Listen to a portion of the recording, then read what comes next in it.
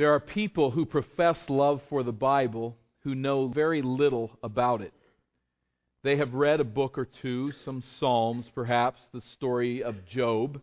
They've read the first chapters of Genesis. They've poked their nose in the book of Revelation. And thanks to Christmas and Easter, they're fairly familiar with the birth and death and resurrection narratives in the life of Jesus. They appreciate the Bible.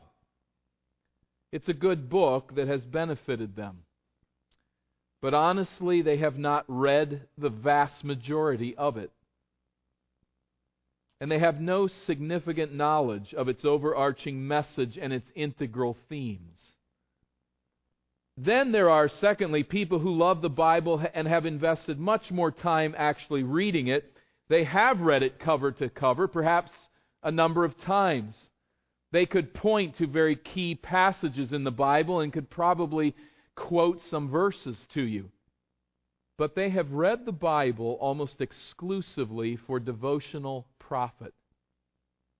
They have read the Bible with an eye that has become trained to leap from passage to passage, identifying key texts and phrases and verses that will directly benefit their spiritual growth.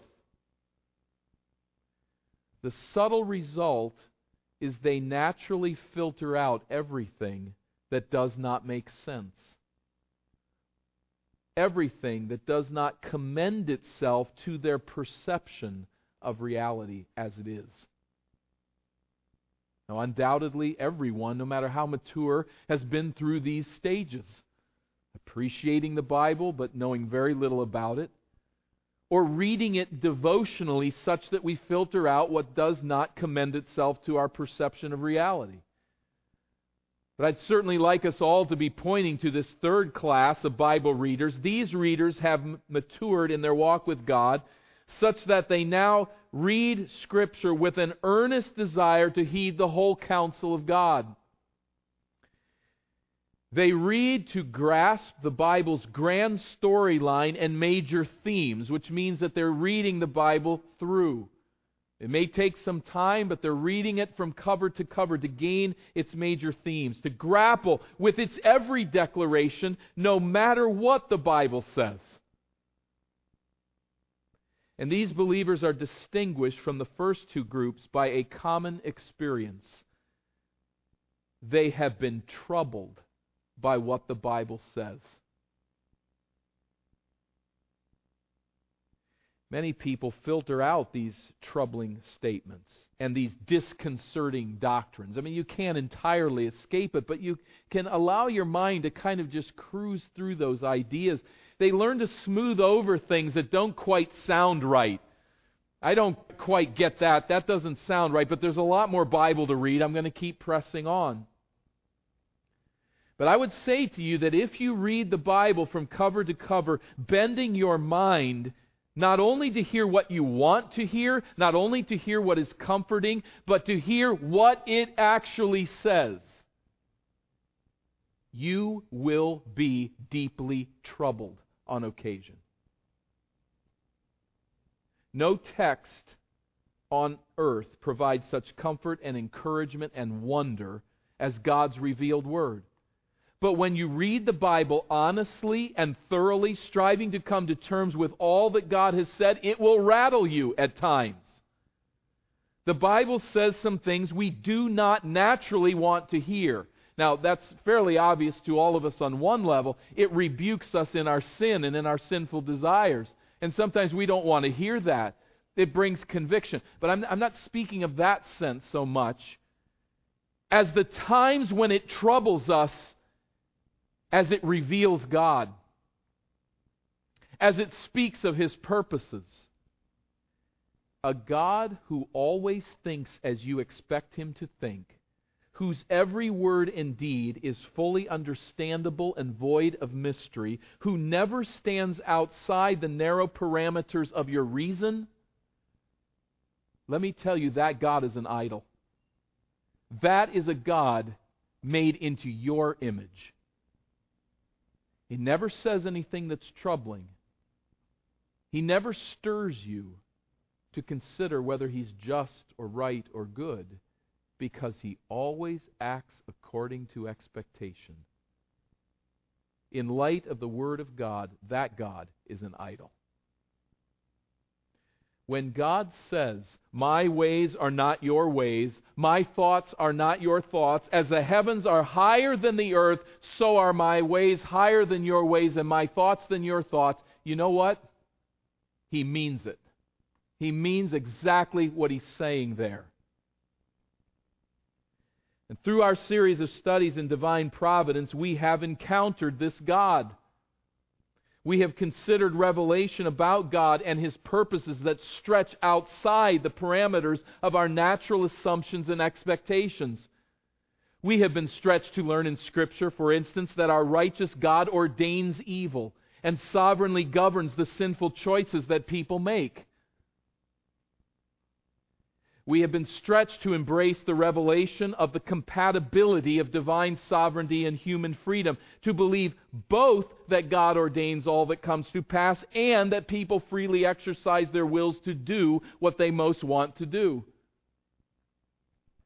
We have come to understand in the pages of Scripture that before time began, God predestined individuals for salvation, electing to save them and rightly holding eternally accountable all who do not exercise their free will to trust Him as Savior. Now, if we sat down to write a Bible, I would suspect not one of those points would get in it. And as we first come to encounter these ideas that God has revealed in His Word, they trouble us. Today I'd like to return to another clear support of this important doctrine of divine election found in Romans chapter 9. And we will be troubled. On some level, from our natural minds, this passage will be difficult. Before we get there, I'd like you to turn, if you would, to Genesis chapter 12. Before we delve into Romans 9, it's helpful to first consider the theme of divine election in the Old Testament. I think this is one place that we often get off track. We come simply to New Testament texts and we consider them in all of their troubling force, but we fail to really gain the foundation for election in the Old Testament, which is very clearly there. The election of Abraham we consider first of all in Genesis chapter 12. Where God chooses Abraham as the one through whom He will work His saving purposes. We read in Genesis chapter 12, having been introduced to Abraham, or Abram here yet, in the 11th chapter of Genesis, in a sense out of nowhere, we read that the Lord said to Abram, "Go from your country and your kindred and your father's house to the land that I will show you. And I will make of you a great nation, and I will bless you and make your name great, so that you will be a blessing. I will bless those who bless you, and him who dishonors you I will curse, and in you all the families of the earth shall be blessed." Now clearly, Abraham does nothing to earn God's favor. He does nothing to seek after God.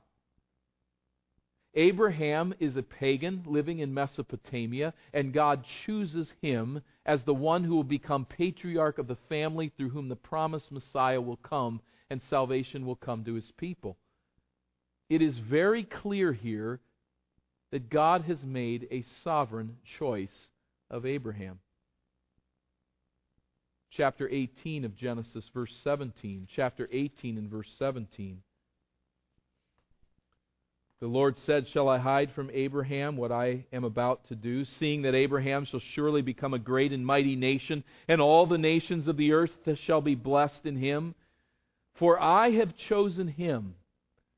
And he speaks here of how Abraham's life will honor God, and how he will bless his family, and how he will become and be this patriarch of the salvation line. But notice that simple phrase in verse 19, the way it's oriented, "For I have chosen him." The only thing that we see Abraham doing is believing God, Genesis 15 and verse 6. And God, of course, counting that to him as righteousness. Abraham is commended only for faith in the Lord who chooses him. there is no evidence, there is no statement of Abraham choosing God. Now, in a sense, he does. He responds to the divine call. But it is God who chooses Abraham. Secondly, we look at the election of national Israel. Now this fits, if you work your way to Exodus chapter 19, this fits obviously very closely with the call of Abraham. We have the chosen family. We look now at the chosen nation. Exodus chapter 19 and verse 3. Moses went up to God, and the Lord called to him out of the mountains, saying, "Thus you shall say to the house of Jacob, and tell the people of Israel, you yourselves have seen what I did to the Egyptians, and how I bore you on eagle's wings, and brought you to myself. Now therefore, if you will indeed obey my voice and keep my covenant, you shall be my treasured possession among all peoples, for all the earth is mine, and you shall be to me a kingdom of priests and a holy nation. These are the words that you shall speak to the people of Israel." And the people confirm the covenant in verse 8. All that the Lord has spoken, we will do. But we see here God's election of this nation. In relation to God, a treasured possession.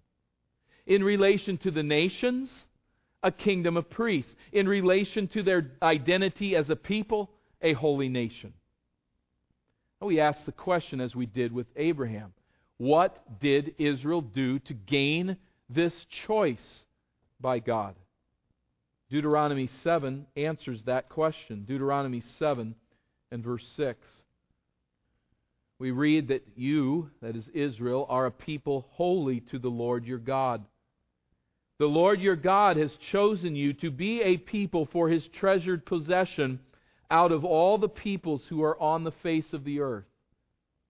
Now notice this, verse 7. It was not because you were more in number than any other people that the Lord set His love on you and chose you, for you were the fewest of all peoples. You were the least important. You had no great army. You had no great economy. You had no great name.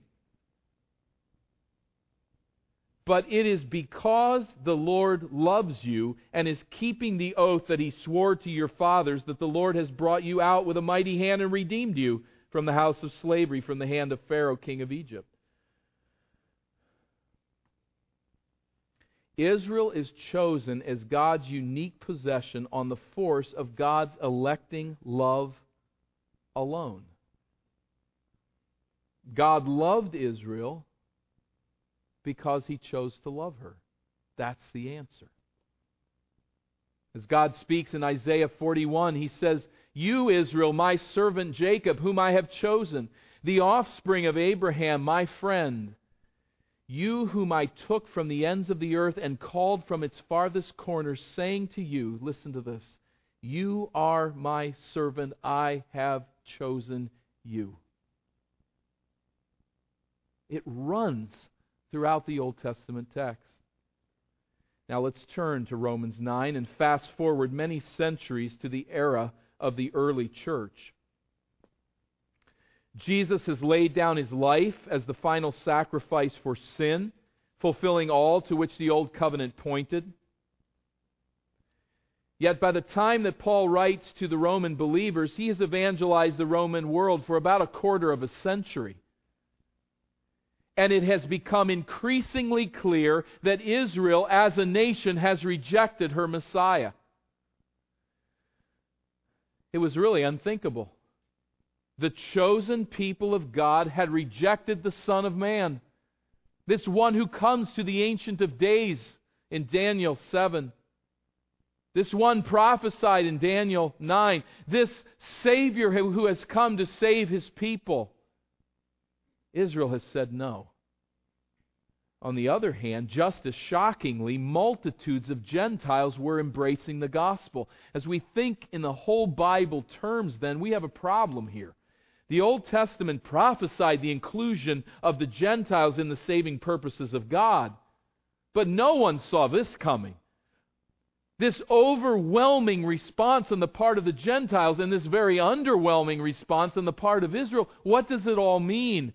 What does this response by the Gentiles mean for Israel? Has the church replaced Israel as God's people now that Israel has rejected her Messiah? Could it be that in a bitter irony, the gospel itself has slammed the door shut on God's elect nation? That there is no future for Israel? In Romans 9, Paul labors to prove that the gospel's success among the Gentiles is not evidence that God has abandoned Israel. The gospel spread among the Gentiles says something else. It is not an evidence of God's infidelity to Israel. It is rather an evidence of God's sovereignty in salvation.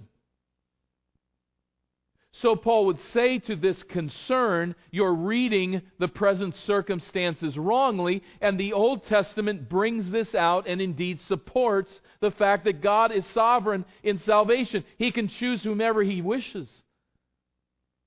And He does among the Jews and the Gentiles. So Paul is saying what is happening now is entirely consistent with all that God has done in the past, and it is consistent with the gospel of Jesus Christ. It is consistent to see Jews and Gentiles responding as God chooses individuals for salvation. More on that in a moment, but we see first of all, Paul here in Romans 9:1 and following, he acknowledges this heart-wrenching reality. Israel has rejected her Messiah. Verse 1, I am speaking the truth in Christ. I am not lying. My conscience bears me witness in the Holy Spirit that I have great sorrow and unceasing anguish in my heart. For I could wish that I myself were accursed and cut off from Christ for the sake of my brothers, my kinsmen, according to the flesh. Speaking as a Jew about the Jewish people.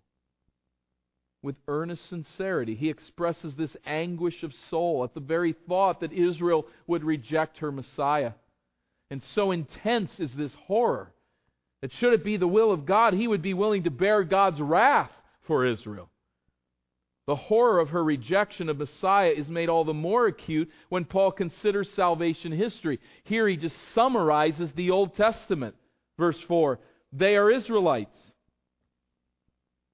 children of Jacob. To them belong the adoption, the glory, the covenants, the giving of the law, the worship, and the promises. God chose this nation as His own people. He had uniquely blessed her with His glorious presence, with His saving grace, with His covenantal promises to Abraham and to the nation on Mount Sinai and to King David, and their distinct worship centered at the temple. All of this is God's work with the nation of Israel, all of this displaying His salvation. Indeed, Messiah Himself is an offspring of the chosen lineage through whom God promised to crush Satan's head. Jesus is nothing less than God over all. Blessed forever. And yet Israel has rejected her Messiah. Now there's a conclusion that can easily be drawn on the basis of this reality. The wrong conclusion can be drawn, and Paul makes clear that we should not draw this conclusion. Verse 6. But it is not as though the Word of God has failed. If anyone concludes from Israel's rejection of Jesus that God's promise to Israel has failed, they misunderstand salvation history. They're missing the point. Paul will argue through verse 29 that the gospel's saving power in the lives of Gentiles does not evidence, as we've said, infidelity to Israel. It evidences sovereignty in salvation. It evidences God's freedom and power and wisdom to save individuals as He pleases. So the right conclusion we find in the middle of verse 6 and following. For not all who are descended from Israel belong to Israel. And not all are children of Abraham because they are his offspring. What is he saying there? Let's go back to the Old Testament and realize, says Paul, that not everyone in Israel was a true believing Israelite. Did God save every Israelite when He placed the nation within this covenantal relationship with Him? No. God chose Israel as His people, but not every descendant of Abraham was part of the line of promise. There was always a circle in a circle. There was the circle of Israel, but there was a circle within that circle of those who were genuine believers. His support he draws here from the book of Genesis at the end of verse 7. Through Isaac shall your offspring be named. Now there it is there. Ishmael was a child of Abraham. God promised to bless the nations through Abraham and through his offspring, but not through Ishmael. Only through Isaac, Genesis 21. Verse 8, this means that it is not the children of the flesh who are the children of God, but the children of the promise are counted as offspring. Ishmael, though a child of the flesh, was not the chosen line through whom Messiah would come. Isaac was. For this is what the promise said, about this time next year I will return and Sarah shall have a son. Remember, Sarah is barren. She cannot have a child. But God says it will not be through Ishmael. It will be through Isaac that this promise flows, that salvation comes. He goes to a second demonstration, another case to support his conclusion. And that deals with Jacob and Esau. Verse 10, not only so, but also when Rebekah had conceived children by one man, our forefather Isaac. So now we're considering the next generation of promise. The offspring of the son of promise, Isaac, and his wife Rebekah have twins. Now you could argue, well, of course, Ishmael is not part of the promised line, because Ishmael, that was the whole situation, remember, with Abraham and Hagar, and that was not a good situation. It was not appropriate. It was a godless way of trying to answer the problem of infertility and all of that. But what do we do with Jacob and Esau? They're twins. Here we have not only the same mother and father, but the Greek text here, the English just doesn't even deal with this. But the Greek text actually indicates that these twins are the product of the same seminal emission. They're conceived at exactly the same time. What's the point? Verse 11, though they were not yet born and had done nothing either good or bad, in order that God's purpose of election might continue, not because of works, but because of His call, she was told the older will serve the younger. As it is written, Jacob I loved and Esau I have hated. Genesis 25 reveals that divine election has nothing to do with human merit. Paul is reading the book of Genesis in this way, and he's using it as support for his thesis. God's purpose in election is what matters.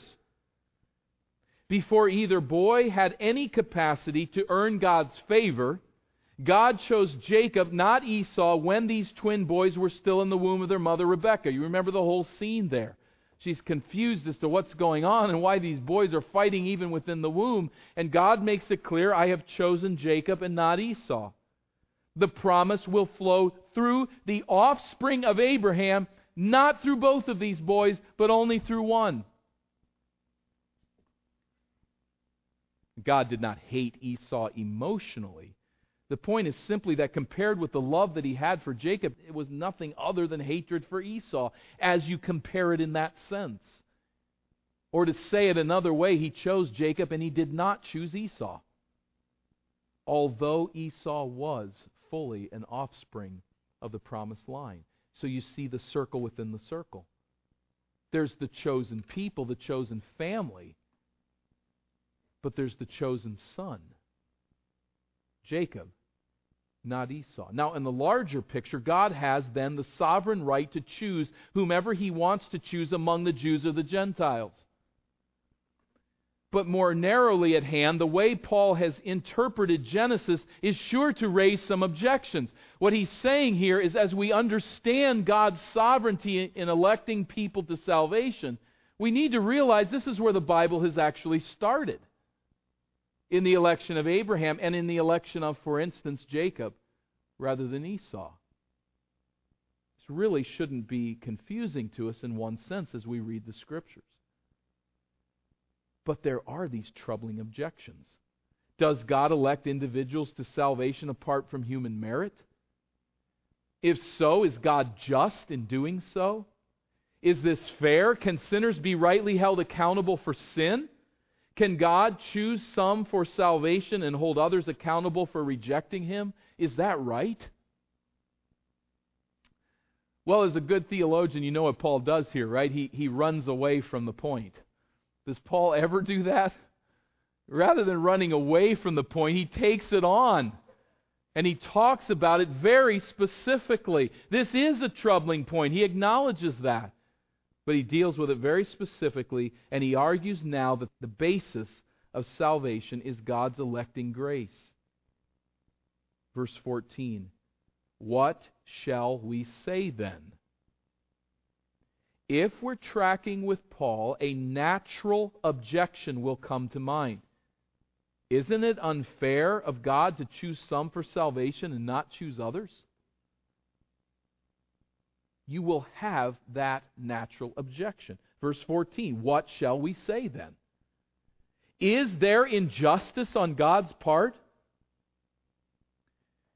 Before we get to his by no means, which of course is his answer, I want us to just come to terms with these two questions. What shall we say then? Is there injustice with God? Follow me here. If we interpret the doctrine of election so that there are no objections, no troubling implications, then we're trying to do better than Paul. And we're not tracking with Scripture. Paul says essentially, now listen, if you're following me, you know what I'm saying, that God is sovereign in His election of individuals unto salvation. You will have a natural objection. Any human being comparing life with other human beings, any human who knows that salvation is by grace alone, is going to wonder about those who aren't chosen. You will have this natural objection. It will trouble you. What is Paul's answer? He says, by no means is God unjust. Verse 15, for he says to Moses, I will have mercy on whom I have mercy. I will have compassion on whom I have compassion. So then it depends not on human will or exertion, but on God who has mercy. Did you hear that phrase? It does not depend on human will or exertion, but on God who has mercy. What Paul is saying is that it is God's prerogative to set His mercy on whomever He chooses, and He is fully just and perfectly right in doing so, and it is not our business to question God here. Paul insists that God chooses individuals unto salvation and is wholly just in doing so. He then appeals again to Scripture. Now to the book of Exodus, verse 17, for the Scripture says to Pharaoh, for this very purpose I've raised you up, that I might show my power in you, and that my name might be proclaimed in all the earth. How is God's name proclaimed through Pharaoh? God telling Pharaoh, let Israel go, and Pharaoh hardening his heart and not doing it. So that, says Paul, He has mercy on whomever He wills, and He hardens whomever He wills. Are we troubled? God sovereignly places His electing grace on whomever He wills. He also sovereignly withholds such mercy from others, permitting their hard hearts to remain unaffected by His offer of salvation. God doesn't, in a sinister, arbitrary way, harden hearts. But He has chosen to permit hard hearts to turn from Him and to remain in their hardness. I would suggest to you, if you're going to listen to what God is saying, you should be troubled. Because verse 19, Paul goes on and says, you will say to me then, if you're following me, why does he still find fault? For who can resist his will? We're just robots. Who can resist the will of God? How can He hold us accountable is the real point. If you understand what Paul is saying, you'll naturally question how God can do this. I would suggest this then. If you have a neat, tidy way of removing this tension, you're not tracking with Paul. If you get what he's saying, you will find it troubling. Now remember last week I offered a suggestion that many have offered as to how to remove the tension. God in eternity past looked forward to those who would choose Him, and on the basis of the will that they would exercise, He elects to salvation those who will choose Him, and He does not elect those who will reject Him. Now what that does is removes the tension. That seems perfectly fair. God will look ahead and He will do what people have chosen to do. There's two problems with this. One is it bases everything on what people have chosen. And the text says the exact opposite. It relies on the will and the purpose of God.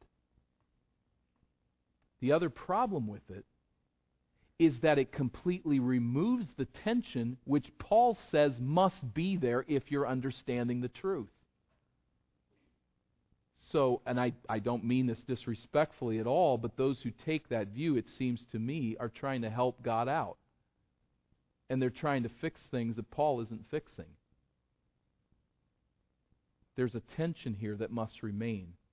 And as he deals with that tension, he says, you will say then, why does he still find fault? For who can resist his will? Now, Paul himself could stand in here and say, well, this is how it works. Divine sovereignty and human responsibility work compatibly with each other. Paul has made that argument in other places. But brace yourself, and particularly if this is really a struggle, you've got to brace yourself here. Do you know what Paul says? Verse 20, who are you, O man, to answer back to God? Will what is molded say to its molder, why have you made me like this? Has the potter no right over the clay to make out of the same lump one vessel for honored use and another for dishonorable use?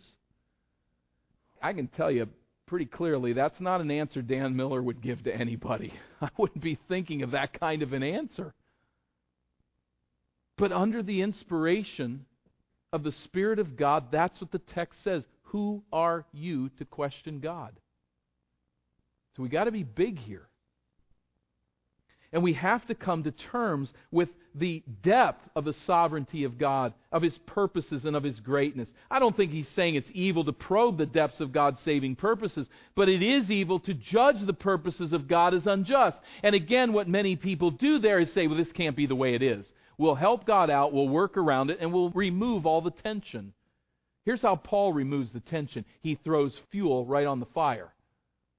And he says, who are you to answer back to God? Now, I might be talking to some here, I don't know, but you might be saying, you know what, I can't handle this. I don't like this, I'm uncomfortable, I don't want to be here, I don't like to think through these ideas. You're popping into category 3 in the way you're reading the Bible. And let me say to you, we understand. We understand in this church, we understand as individuals, because all have to come through a process to come to terms with what God's saying. Be patient. Take your time. And I would encourage you, keep reading what the Bible says. Don't read it to try to figure out how to work around it. Read what it's actually saying. Read this passage. Read Ephesians 1. Read them carefully and over again to try to perceive what exactly is the text saying. Be patient. We must all be patient with one another. And there is no room, there should be no room in our assembly anywhere for impatience on these matters. This is hard. It is troubling. And God knows that. So take your time, be patient, keep working. But I would also encourage you, exhort you, do not try to help God out by removing the tension. Verse 19 says there will be tension. Verse 14 says there will be a troubled response. Let it go. Let it be there. Live with it. Whatever you do, do not minimize the sovereignty and the freedom of God to do as He pleases, because that's the whole point here. Why does God harden some and choose others for salvation? We'll have no final answer to that, but there is an initial answer, verse 22. What if God, and I would read this in the Greek text, I would prefer it to be said this way, what of it? Are you going to question God if indeed? What of it, verse 22, if God, desiring to show His wrath and to make known His power, has endured with much patience vessels of wrath prepared for destruction? With long-suffering patience, God endures the rebellion of those whose sin excites His wrath. He does this so that He may thereby reveal the justice of His holy anger and the majesty of His divine power when He judges sinners. And He does this, verse 23, in order to make known the riches of His glory for vessels of mercy, which He has prepared beforehand for glory, even us, whom He has called, not from the Jews only, but also from the Gentiles. In fact, what is going on individually here is going on with the nation of Israel. In her rejection, the Gentiles are coming to see the mercy of God, to know the riches of His glory because of this rejection. In His infinite wisdom, God knows that His mercy can only be seen against the black backdrop of God's judgment of sinners. I can't understand that. I don't know how this works, but I've got to rest in the God who runs this universe and who has saved us by His mercy. In His infinite mercy, He's chosen to save not only a remnant out of the Jews, but a vast number of Gentiles as well. And the point is, this is His sovereign prerogative. A prerogative He has been exercising from the earliest stages of salvation history. That electing grace that He placed on the nation of Israel now operates toward individuals in all nations. And in His sovereign grace, that amazing grace has reached to us. What is the conclusion? Then that we hold this truth to ourselves? No, the conclusion is we realize we have no right to the mercy of God. And we look for others that would join us in saving grace. I cannot fully understand why God elects some individuals unto salvation and not others. All I can know is that He does it to make known the riches of His glory. God has every right to send every human being to hell. He is under no obligation to save any of us. And we must come to terms with that. So the question is not, is God fair? God is definitely not fair. If He was fair, we'd all be in hell. But in displaying His wrath against vessels prepared for destruction, He makes known the riches of His glory for vessels prepared for eternal glory.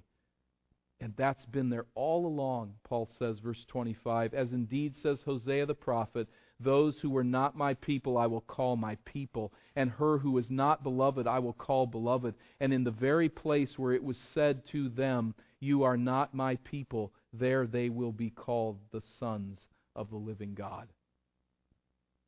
What high privilege is ours to know Christ as Savior. And it's here that the troubling realities of God's electing grace give way to glory and to a sense of utter humility and unbounded joy. None of us deserves this grace. None of us has earned this grace. None of this grace is based on what God has seen that we have chosen and willed, as much as we do indeed respond humanly to the gospel. It is by His electing grace alone that I am, as a genuine believer, a child of the living God, one of His children for eternity.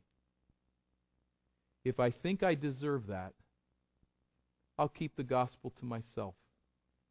If I know that I do not deserve that, and it is His pure mercy, I will seek with broken heart and tears the salvation of every lost sheep of Christ. because I've not earned it. I don't deserve it. I don't understand it. But I revel in the mercy and the grace of God. This is serious, serious business. There are people that are going into a Christless eternity. There are people that have been recipients of His mercy. We need to proclaim that message and take it wide and proclaim it fully. But when it comes back to me as God's child, I can say nothing else. But this is amazing grace. Father, our words fail us. We are so easily troubled. We are so quick to appeal to our own reason, our own way of seeing things. We're quick to limit you to our own understanding. I realize, Father, that the call upon our lives here is far beyond what we can conjure up in our own strength. We must have your grace and your Spirit to comfort us in these troubling words and to nurture within us a deep sense of worship and thanksgiving as we consider your electing grace. Without this knowledge, we could not live with the reality of hell. Without this knowledge, we could not proclaim the gospel with confidence and with clarity, because it would all rest on us and our ingenuity. God, with this truth, we cannot do anything but worship and fall at your feet in abject spiritual poverty, rejoicing in this amazing grace. May we do that with purity of heart and thanksgiving, though we don't understand it all. I pray that it would birth within this church, within our individual lives, a depth of worship and love and adoration that never ends throughout all eternity. And for any who are blinded to the glory of the gospel that are among us, we pray by your mercy that you will open their eyes as we appeal to them to turn from their sin and to obey the gospel. Bring them to that salvation today. To not get their nose in your notebook, but to simply heed the call of the gospel, to repent and turn to Christ as Savior. To this end, we labor with sincerity in prayer that you would bring saving grace to any in need of it here, according to your sovereign will. Through Christ we pray. Amen.